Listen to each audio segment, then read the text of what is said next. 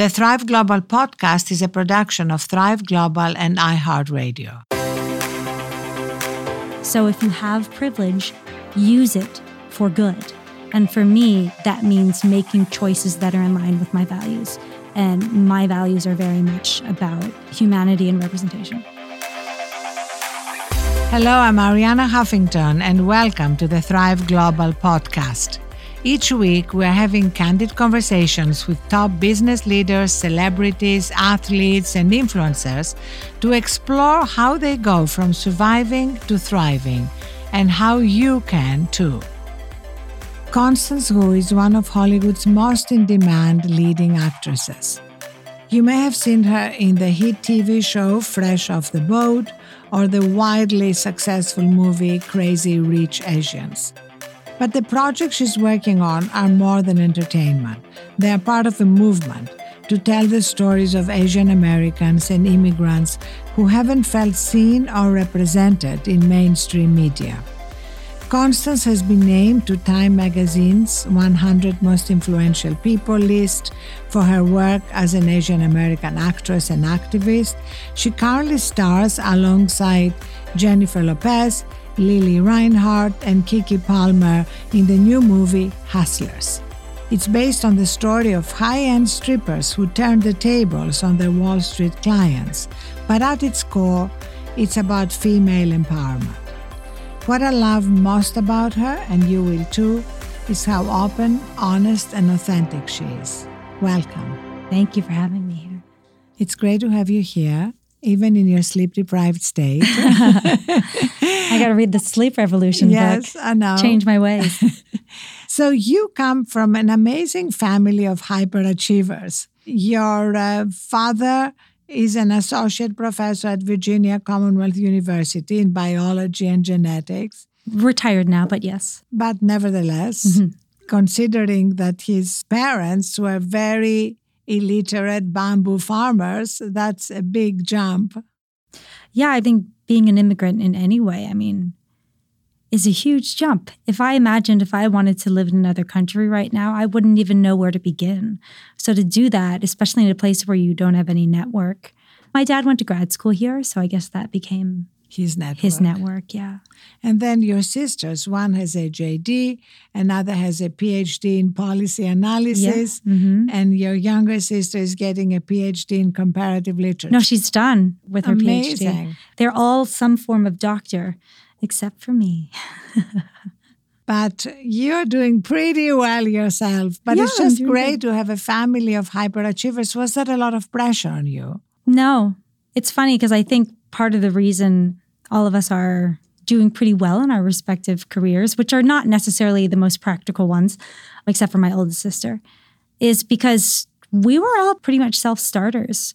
I'm the third of 4 kids, and there's a big gap between the 2 older ones and the 2 younger ones. I'm one of the 2 youngers. So I can't totally speak to my 2 older sisters' experience. Maybe they got a lot more pressure growing up, but I just never felt pressured to succeed. I just always wanted to because it felt good. I love that. That sounds like my home. Oh, there are things I did not want to succeed in because I didn't care, like, math. But like if there was something I really cared about, I was very, very so it driven. was a self-imposed pressure, not coming from the family. Exactly, yeah. And what made you want to spend a summer in a Buddhist monastery in Taiwan? Oh, you really did do your research, huh? Wow, how'd you find? I don't talk about that a lot.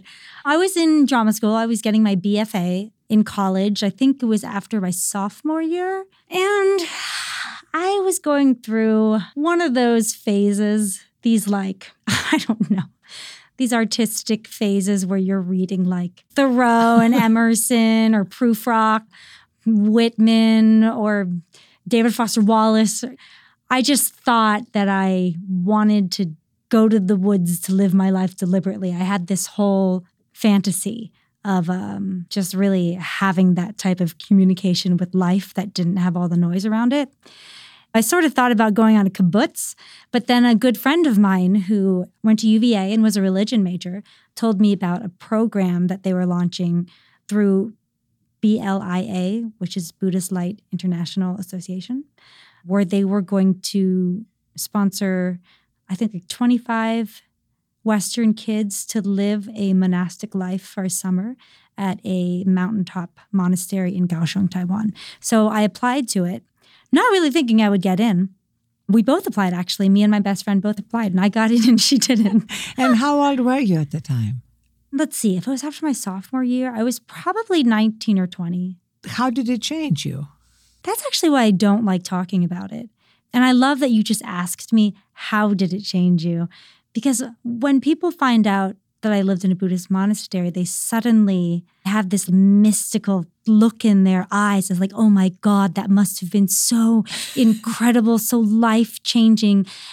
I mean, I understand the enthusiasm behind it, but I think about the religions I grew up next to, Christianity or Catholicism, and how a lot of my artsier friends love to talk about how corrupt it is and how messed up religion is and how it causes all wars, etc.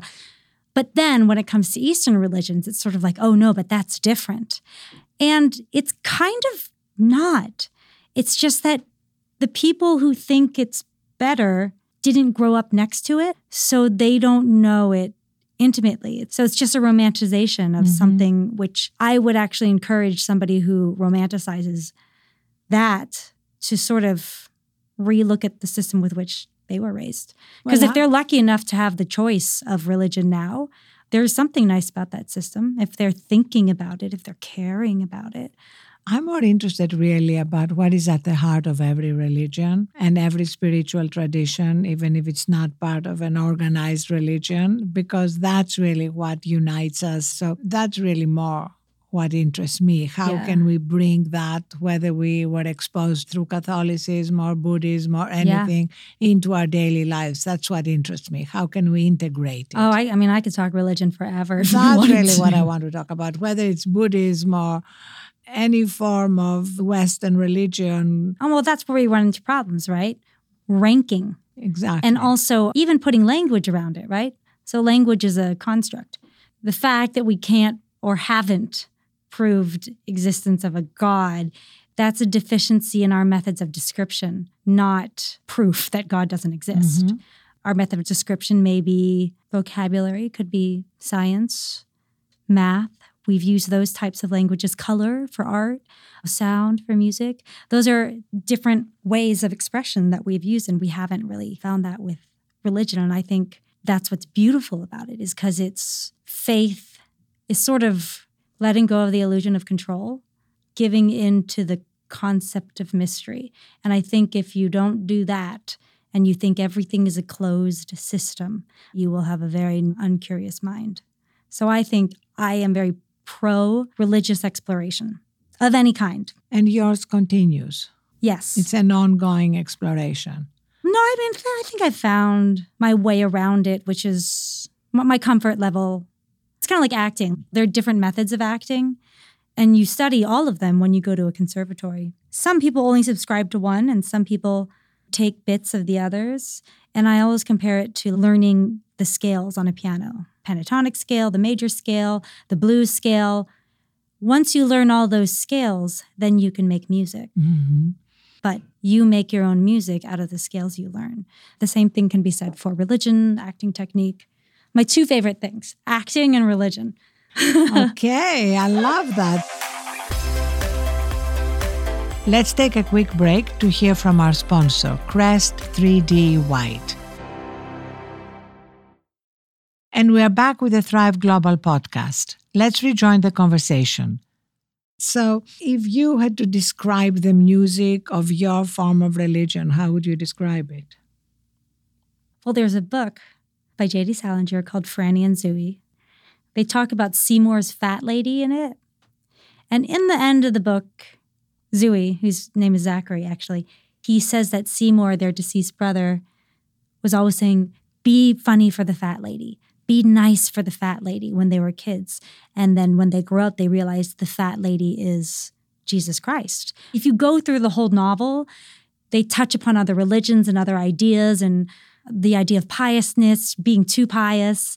And so the fat lady is sort of my religion. It's a reason to lead a life of integrity. Because the fat lady is watching. Not because they're watching, because it's not a threat. You're doing it for them. Right, because you love them.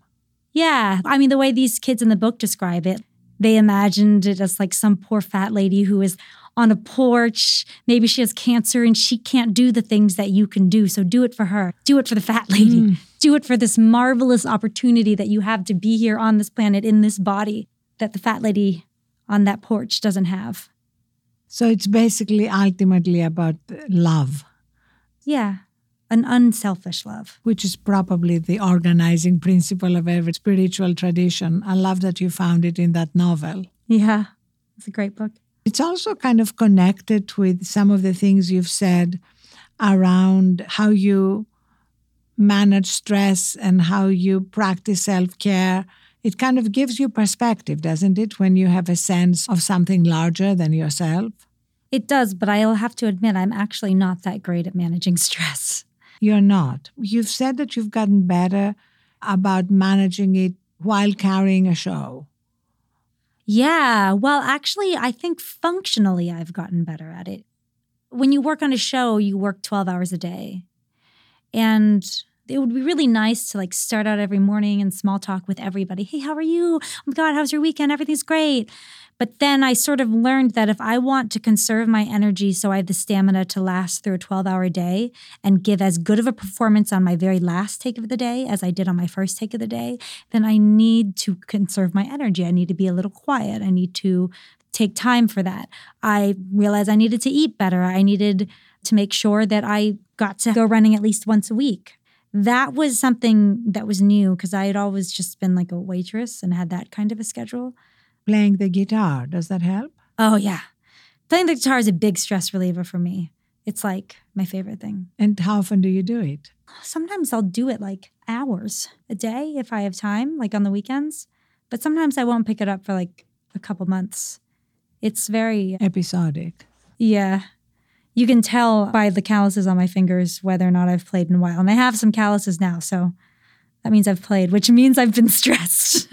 So you use it as stress relief. Yes, because you have to really focus, because I'm actually really not good at it. I'm very bad at guitar. So I have to really focus and stay in the present moment. Right. And stress for me often comes from anxiety about the future or worries about the past. And when you have just one thing that you can focus your attention on, which is just learning this song, finding a way to play this chord that fits my hand, that's how it relieves stress, is because it puts you in the present moment, for me at least. So it's interesting how your spiritual experience and your guitar playing are actually connected. Everything's connected. Everything is connected. It all comes back to loving and being in the present moment. Being in the present moment, yeah.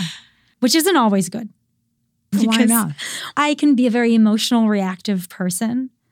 To speak to that, if it's the present feeling, I think is healthy when you're in like a setting with trusted people who know that that moment does not represent all of you. Mm-hmm. But I think in social media, you can have a moment, and if it's particularly fiery or something, it's almost like people think that that destroys some kind of political purity or something that you had.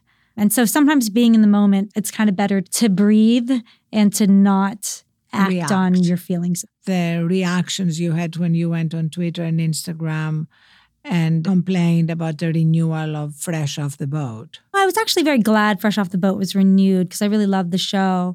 But I was really upset that I had to give up another job that I had been really looking forward to and I'd sort of been chasing for a while. Everybody told me that it was going to be canceled. I had been looking forward to the other play I was going to do. And so I guess the little kid in me came out because I felt like somebody had lied to me and I felt like I had to give up this thing that I had been promised. And so I behaved in a way that was not representative of how I've behaved for the past 6 years of the show. But suddenly the perception of the possibility of a woman's ingratitude became the conversation around me when there are so many more important conversations to have that are actually more representative of who I am as a person. And that's a very important point, which is the way we're triggered by something that somebody says in the moment and forget the context of who they are. We are acting as though that person just appeared on earth published something on social media or did something and they have no other history of who they are. Yeah. I feel very strongly that we need to challenge that because What do you think are ways we challenge it? Because I've been trying to think of some ways, and I'm curious to hear yours. I think one of the first ways is to acknowledge that perfection does not exist, that nobody's going to be perfect. Yeah. I'm not perfect. You're not perfect. Perfection is not of this world. So when we have some kind of idea of perfection, it's easy to react to anything that diverts us from it. But the other thing is not to be so easily offended and triggered by everything. But in order to do that, you need to understand why something offends you and triggers you. Because something that triggers me might not trigger you. Everybody has a different... ultimately, it's all about perspective. And that's why, for me, having a spiritual perspective or remembering about death. I mean, I'm obsessed with death. I just wrote about it this week. Great. What do you think about it? What I think about it is we are all having some kind of terminal disease called life, and we forget it. We act like we're going to live here forever. The Onion headline recently was death rate holds steady at 100%. That's really good.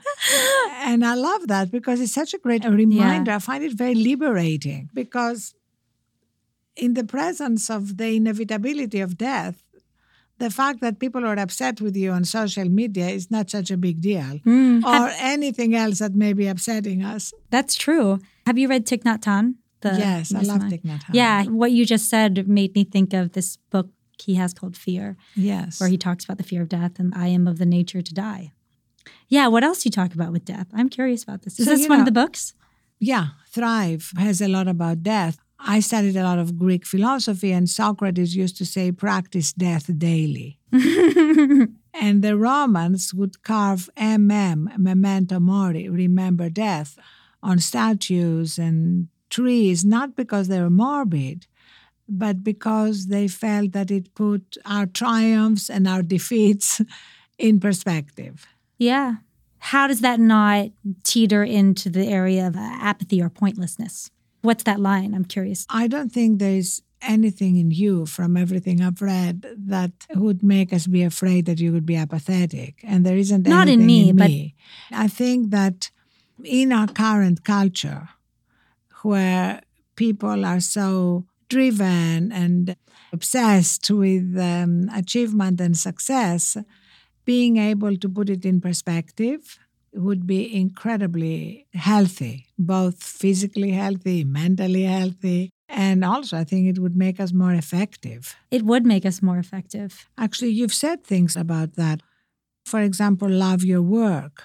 Yeah. And you go for an audition, you've said, you're not so completely obsessed with making sure you get the part. You do a better performance.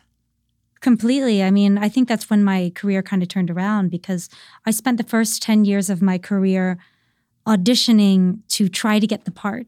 So if a script said, you should cry at this point, or you should laugh at this point, or if I knew that, then I would try to laugh or cry at that point. Or if I knew that the director I was reading for really liked a naturalistic performance, I would give a very naturalistic performance. I would try to fulfill what I perceived other people's expectations were of the part, which kind of robbed me the experience of my creativity because I was attributing my self-worth with employment. And that's something that could easily be taken away from you. And it's like you don't have any control over it. And then when I was in a really dark place, I reconnected to my creativity because it was honestly all I had left because I was so broke. I was so alone at this one point in my life. All I had left was my ability to be creative.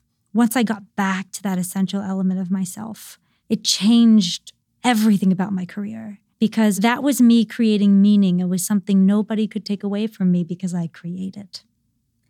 And if I go into an audition and I am auditioning for a part, there is nothing that director can take away from me because I'm going to do what I, with my artistic integrity, think is right, know is right for the character rather than try to fulfill my expectations of what they want. Because ultimately, you don't know what they want, but you can know what you want to do as an artist. And then it's also a great filtering mechanism because then you naturally attract the type of colleagues who have similar values to you. I love that. And the way you've described it as something that freed you Yeah. to really be yourself.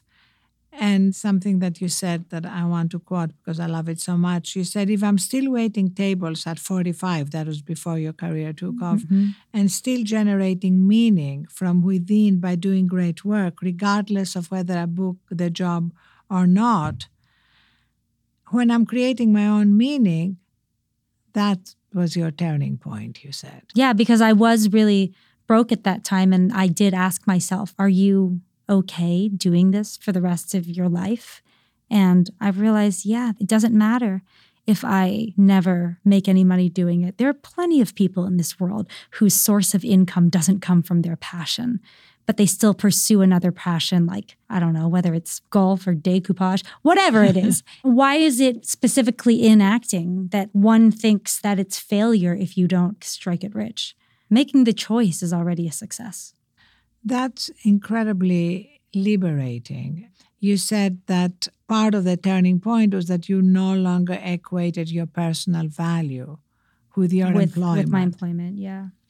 Now that you've had such a big success with both the television series and the movie, has that changed? Does that become more of its own burden? Well, I'm having to learn a different part of the industry. You know, I'm a classically trained actor. And for me, it's all just about the craft of acting and the work and the character. But then there are other parts of it, like talking to you now, doing press rounds, which it's not something I'm used to. It's something I'm glad to do because I want to promote the project, especially if it's something I care about. And I really do care. I care a great deal about.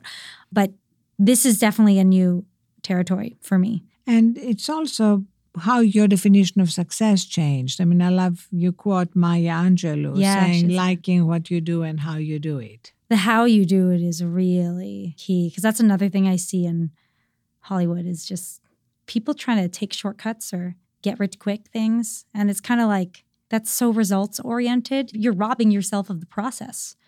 Yeah, and then once you get that goal, if you get rich quick, it's that whole death thing. So what do you got now? You had a little scheme, a little tricky thing you had to do to get to it. It's better to go slow. Let's take a quick break to hear from our sponsor, Crest 3D White. And we are back with the Thrive Global podcast. Let's rejoin the conversation. And how does all that thinking affect your relationship with social media? Well, you know, I'm still learning it. I've had a lot of trouble believing that I'm a public figure. And it's not because I'm so humble. Actually, it's probably because I have insecurity. I'm used to being overlooked. I'm used to being kind of like scrappy and like underdog. So I guess I understand the responsibility when you're a public figure to understand that your audience doesn't know all of you. So if I make some offhanded joke to my sister, she understands what I mean by that and understands that it's not representative of me. But if I do it somewhere on the internet where some kid in Ohio might see it, it's a different story. And I think me accepting the fact that I have that reach sometimes means that there's a responsibility that comes with it. But what I'm grappling with right now is the thing you said about imperfection, because I think we could all do with letting people publicly fail and accepting that that is not hypocrisy. It's not anything bad. It's just really normal. And not the kind of failures that are like cute failures, like, oh my God, somebody tripped on the stage, but like real failures, things that were real lapses in judgment that were maybe mean or harsh or wrong. It's not that I think people should be immediately forgiven, but I think it's a way to understand and accept your own stuff. And I think it would make people less hard on themselves. So as a public figure, what do you do? Why do you have to be one or the other? I haven't found the answer to that yet. I'm still kind of grappling with that. Well, as you are grappling with that, you can also help the rest of us grapple with that. I know. Because it's very much something that we are all asking ourselves. I mean, if we believe in redemption, can we allow people to have lapses of judgment and then start their lives again? Or do we have to have a leper's colony where all the people who have had lapses of judgment, small or big, have to go. That, to me, goes against a lot of spiritual traditions. Yeah. It's ironic because when people have made errors that have hurt people, the reason people call them out is because they're fighting for the humans that have been oppressed. But then it's ironic because then, if you put them all in a leper colony, it's not really supporting the humanity that you so touted on the other end of the spectrum. But yeah, I haven't figured it out. But what is great is that you are beginning to recognize that you now have the power, because of your platform, to actually have these important conversations and come up with ideas or thoughts or causes. Yeah. And be listened to, which is just a great power. Are you happy you have it? I'm happy that I now have the power of choice. The bottom line is that I am an artist. People often call me an activist. I just think that I'm an artist and I'm an actress because I care about the human experience. And a lot of politics is about protecting the human experience. So it's a natural extension of what I want to do. But what I want to do is be an artist. And I think having this expanded platform, what I like about it is that it frees me up to make choices that are in line with my values. So rather than doing a big superhero movie, I just finished a movie in Hawaii by a really talented young Asian American filmmaker. And it's about his ancestors' life in Hawaii. It's about colonization. It's about the annexation of Hawaii. It's about the land. It's about all these things and this culture that's dying and the conflicted feelings Hawaiians have about it. And it's a story we haven't really seen in America. And Hawaii is a part of America. I think I got like $100 a day for that. That's a privilege that I can make those choices because I have my platform and because I have my show. So if you have privilege, use it for good. And for me, that means making choices that are in line with my values. And my values are very much about humanity and representation. And you also have this particular caring for young Asian American girls. Very much so, yeah. Because I was one. And you probably hear a lot from them. I do hear a lot from them. I hear and a lot positive and negative. And I welcome it all because even when it's really spiteful and mean towards me, I understand it. What particular aspect would they be upset about? I think there's a lot of internalized self-loathing. I don't know, it's a fear thing. If that person's successful, what does it say about me? So it's a comparison. Yeah, it could be that too. There's also prescribed ways we have of like how we think a woman should behave. And sometimes if you go outside that box, it ruffles people's feathers. I like to think of it as just a stop on every girl's larger journey of knowing herself. I definitely, when I was younger, thank God I didn't have social media then, because can you imagine? Those were feelings that I had to work out. And at the time that I really, really felt them strongly. And then as I grew into the world and had more experiences, some things changed and some things didn't. And I support that. I'm never going to tell anybody to shut up if they're insulting me, because that's one of the great things about our country. We could be free to speak. And that's part of every girl's journey. So I want to encourage women to speak in whatever way. But also maybe help them along that journey that you described, the journey of being ourselves, which is much harder now for young women, don't you think? Yeah. With social media and constantly comparing their own lives against the highlight reel of somebody else's life. Yeah. And it's so funny because sometimes I feel like every single generation thinks they've got it right, but what they're doing is just a reaction to the previous one. It's like body positivity, for example. Previous generation where you had like the anorexic models and like that was the look. And now that's really not the look. And it's all about health. The models look different now. And that's great too. But what are we still talking about? We're still talking about appearance. So what if I was a naturally super skinny person and suddenly I feel bad in this culture because I'm not curvy or body positive or whatever? We're still talking about physical looks, whether it's the one end of the spectrum or another end of the spectrum. I would like us for girls to just not even talk about looks, but talk about actions and behaviors. What are the actions? That's why they say when you meet a little girl today, don't be like, oh, you're so pretty. Not because she's not pretty, because she could be very pretty. But there's just so many other adjectives you could use. Like, you're so talented. You're so funny. You're so caring. You're so brave. You're so smart. You're so inspiring. yeah, we need to understand that it's not the messages, but what we're talking about. So it's not like saying like, oh, bigger bodies are beautiful. It's like, no, we're not even talking about bodies right now. Or if we're talking about bodies, we're talking about athleticism, because look at what this body can do. It can swim this fast. Or like Simone Biles, it could do these flips in the air. About the actions we do. I think that's more important to focus on. And that's what becomes easier when you have that spiritual grounding that we talked about at the beginning, not to be lost in appearances. Yeah. Because if there is one thing for certain is that as we age, looks change. And if we're defined by our looks, it's pretty miserable. I care about my looks. Nobody is so strong. Caring about it is different than being defined by it. That's true. But this is why Hustlers is such an interesting movie for me. It's about strippers and Wall Street guys. These are girls who grew up in a culture that told them their value was in their sexuality. So where are they going to find value, aka money? By using their sexuality. Men are told that their value lies in the size of their bank accounts. This movie happens during the financial crisis. So you have both ends of the spectrum. You have these women exploiting sex and their beauty for money. And then you have the Wall Street guys who are exploiting all this shady power stuff for money. And it's birthed of this culture that everyone's hustling for worthiness in the way that they think that they can be worthy. And then it ultimately crashes. But it's like, why do we judge women so harshly? This is what strippers do. Strippers use their bodies for entertainment to make money. So do athletes. Mm-hmm. Why do we judge one more harshly than the other? It's entertainment. Why do you think we judge them more harshly? I think we judge women for both not being sexy and being sexy. For existing in a powerful state. That is a powerful state. Owning your sexuality. I feel like Americans shame women for like basically existing sometimes, you know? You think it's different in Asia?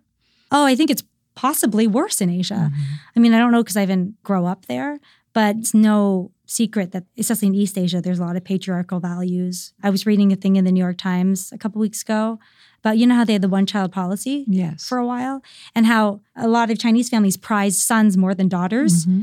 So now that generation has grown up, the proportion of men to women is something like one woman for every, I think it was 8 men, something like that. Because when they could only have one child, they were choosing to like not have the girl or like give up the girl for adoption or something like that. And so now it's a problem because these men, they're just outnumbered and they can't find wives. You see the effects of what a patriarchal society does. I don't know, but maybe I'll live in Asia one day and find out.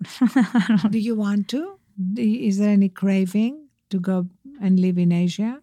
I'm actually kind of a homebody. There's a part of me that really wants to live somewhere like where I grew up in Virginia, somewhere where the leaves change in the fall, where you get snow in the winter, somewhere quiet. And have children? I'm not sure about that one yet. You're not ruling it out, but you're not sure. Yeah. I feel like I'm supposed to, but I feel like that's the wrong reason. I don't really know. I had this thought the other day. So, you know how I was just talking about how I have this privilege, right? That I can choose to do this movie in Hawaii that pays me pennies versus like some other big action movie. And how I love that because it's informed by my values. And the other day I thought, oh my God, if I ever had a kid, my values would change. And I would probably take a movie where I made more money because at that point I would care about taking care of a kid. So that same question I asked myself when I was a broke waitress, are you still okay if you're doing this when you're 45? That meant without a child because it was based on my value systems then, which didn't factor in a kid. When I thought of that, it was a terrifying prospect to me. I was like, oh my God, if I had a kid, it might affect my choices in terms of my artistry. But just enough to be able to feed it, send it to school. It's not like an overwhelming amount. It doesn't have to be, but I don't know how I would be. Maybe I would just be so scared that even if I had enough, I'd be so scared because I'm so in love with this child that I want to stockpile as much as I could. Right, so that you could make life easy forever for the child. Yeah, which is also an illusion. You don't know how you'd behave in that situation. You're afraid you would become a snowplow mother What's that? These are the mothers that want to bulldoze all difficulties from their child's path. I don't know. I'd like to say that I wouldn't be that, but who knows? But do you have kids? I have 2 kids. And so what I tell everyone is if you are sure you don't want kids, don't have kids. Mm-hmm. You don't need to have kids. Yeah. But if you are in doubt, have them. Because you're never going to regret it. The amazing thing about kids is that you can never figure it out in advance. You just have to completely abandon any sense of control. Talk about faith and religion. Talk about faith and religion and love. I think for most of us, it's like the most spiritual expression in our lives because it is based on loving and unconditionality. Yeah. So let's end on how you take care of yourself. Like, let me ask you, do you sleep with your phone? Only if it takes me out to dinner first. And if it doesn't take you out to dinner, do you sleep with it? It is on my nightstand. Yeah, I use it as like an alarm clock. But then if you wake up in the middle of the night for whatever reason and you can't go right back to sleep, are you tempted to look at your phone? Not in the middle of the night, but No. in the morning. First thing in the morning? Not first thing, but it's up there. But now you have your little phone bed Yes. that I gave you, where you can put your phone and tuck it in. And it will also prepare you for having a child and tucking it in. But it has to be in a different room, you said, right? Yes, in a different room, a little ritual. So when you wake up, what's the first thing you do? I drink a bottle of water, A whole bottle. an entire bottle of water. And then? And then I probably look at my phone. Do you meditate? Sometimes. I kind of think guitar is my form of meditation these days. And how many hours sleep when you're not on a plane? I find myself naturally waking up around 6 hours, but I try to always give myself 8 hours. If I anticipate that I need to get up at 8, then I'll go to bed at 12.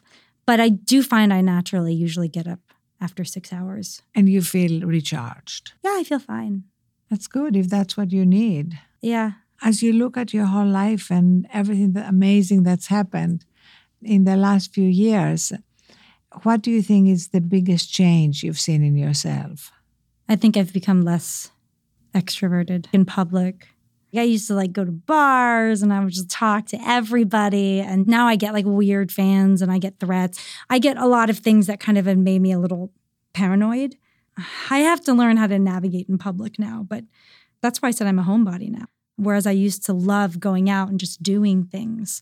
I just prefer to not feel like at any moment somebody could come up to me and know me without knowing me. So that's an anxiety that I'm still adjusting to. That's a big change. It's changed my behavior a lot. So let me end by asking you, what makes you smile? You have a great smile. Thank you. Lots of things make me smile. I like jokes. I like dumb jokes. I like puns a lot. Yes, I know you have a pun podcast you like. Oh, yeah, I do. Yeah. What is it called? It's called Punk Asked. Yeah. And what about your bunny? Does your bunny make you smile? Sometimes she just annoys me. That's how you know it's true love. No, she makes me smile for sure. Well, you make a lot of us smile. So I'm glad to hear that. Thank you so much for you. who you are, for everything you've done, and for all your wisdom. Oh, likewise. I can't wait for what's to come. Seriously, I think you're going to be able to help us all navigate a world which is becoming more complicated and harder. So thank you for that and for all your talent. Thank you. Thank you for listening today. We hope you heard something that inspires and empowers you. Be sure to follow the Thrive Global podcast on iHeartRadio or subscribe wherever you get your podcasts. And we'd love to hear from you. Please email us at podcast@thriveglobal.com or reach out on social media using the hashtag #ThrivePodcast. Tell us who you'd like to hear from and what your favorite micro steps are. Until next time, be well and thrive. This podcast is a production of Thrive Global and iHeartRadio. I'm your host, Ariana Huffington. Thrive Global is produced by Sandy Smollens and mixed by Matt Noble at Audiation Studios in Bronxville, New York. Thank you to Lindsay Benoit O'Connell for booking and wrangling our wonderful guests and for providing editorial oversight.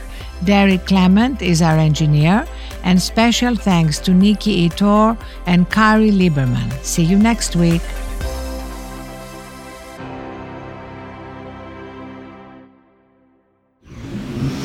Audiation.